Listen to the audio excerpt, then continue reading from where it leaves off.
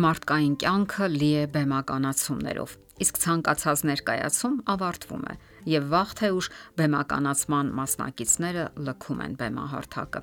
փակվում են վարագույրները։ Դա ընդհանրապես խաղ էր, որից հետո բոլորը վերադառնում են իրական կյանքին։ Այդպես է նաև ալկոհոլային խմիչքների դեպքում։ Ալկոհոլը դրամայի ռեժիսորն է, մասնակիցները դերասանները։ Նրանք սկզբում ուրախ են, այդպիսին է ալկոհոլի բնույթը։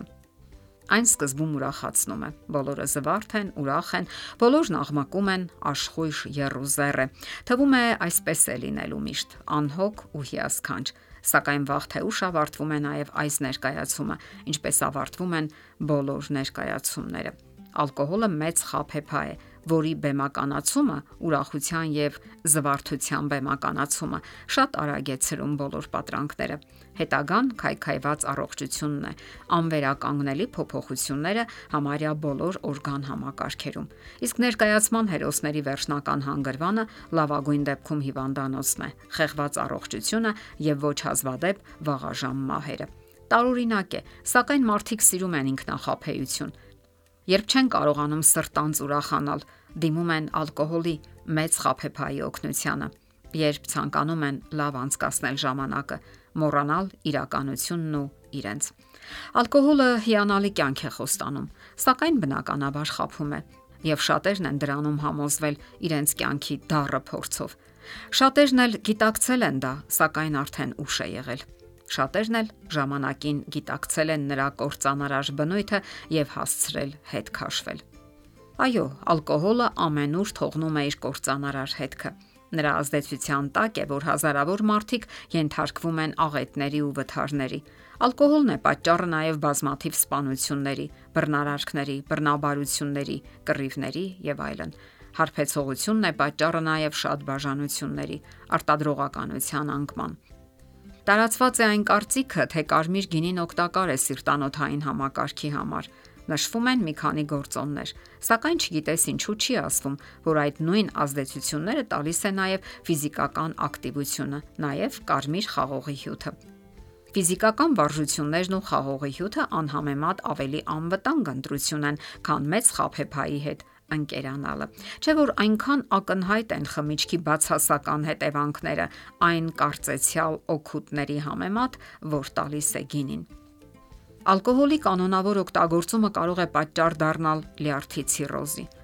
Մեծանում է ինֆարկտի հավանականությունը, ընկճվում է մարդու իմունային համակարգը։ Միլիոնավոր մարդիկ այսօր մահացու կախվածության մեջ են ալկոհոլից։ Հավանականություն կա, որ նրանցից շատերն են հիվանդանալու բերանի խոռոչի, լյարդի, ենթաստամոքսային գեղձի, հաստ ու բարակ աղիների եւ ստամոքսի քաղցկեղով։ Իսկ այն կանանց մոտ, ովքեր շաբաթական ընդամենը 1 բաժակ սպիրտային խմիչք են օգտագործում, կրծքի քաղցկեղով հիվանդանալու վտանգը մեծանում է ամբողջ 20%-ով։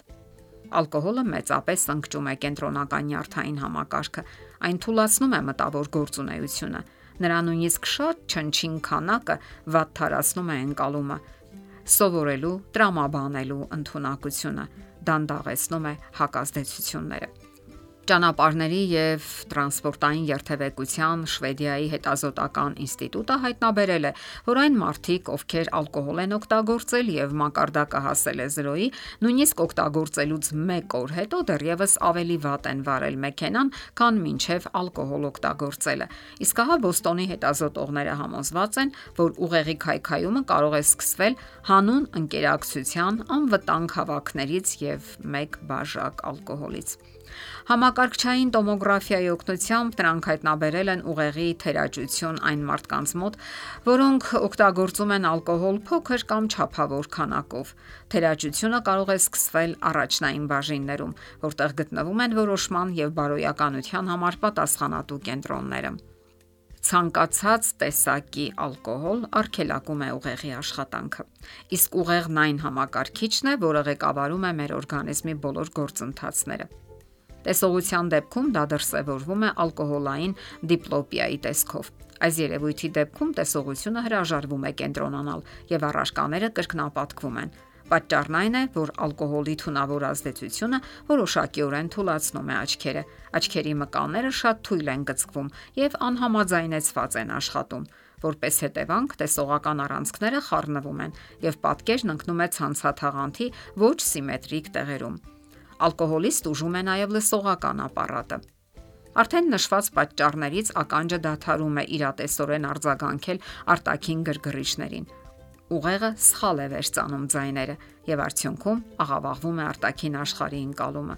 Իսկ ահա առողջապահության համաշխարհային կազմակերպության հովանու ներքո իրականացվող ալկոհոլի չարաշահման կանխարգելման ծրագրի ղեկավարը հայտարարում է, որ չկա այնպիսի մի նվազագույն սահման, որից ներքև կարելի է օգտագործել ալկոհոլը առանց որևէ ռիսկի։ Այսինքն վնասակար է ալկոհոլի յուրաքանչյուր կաթիլը։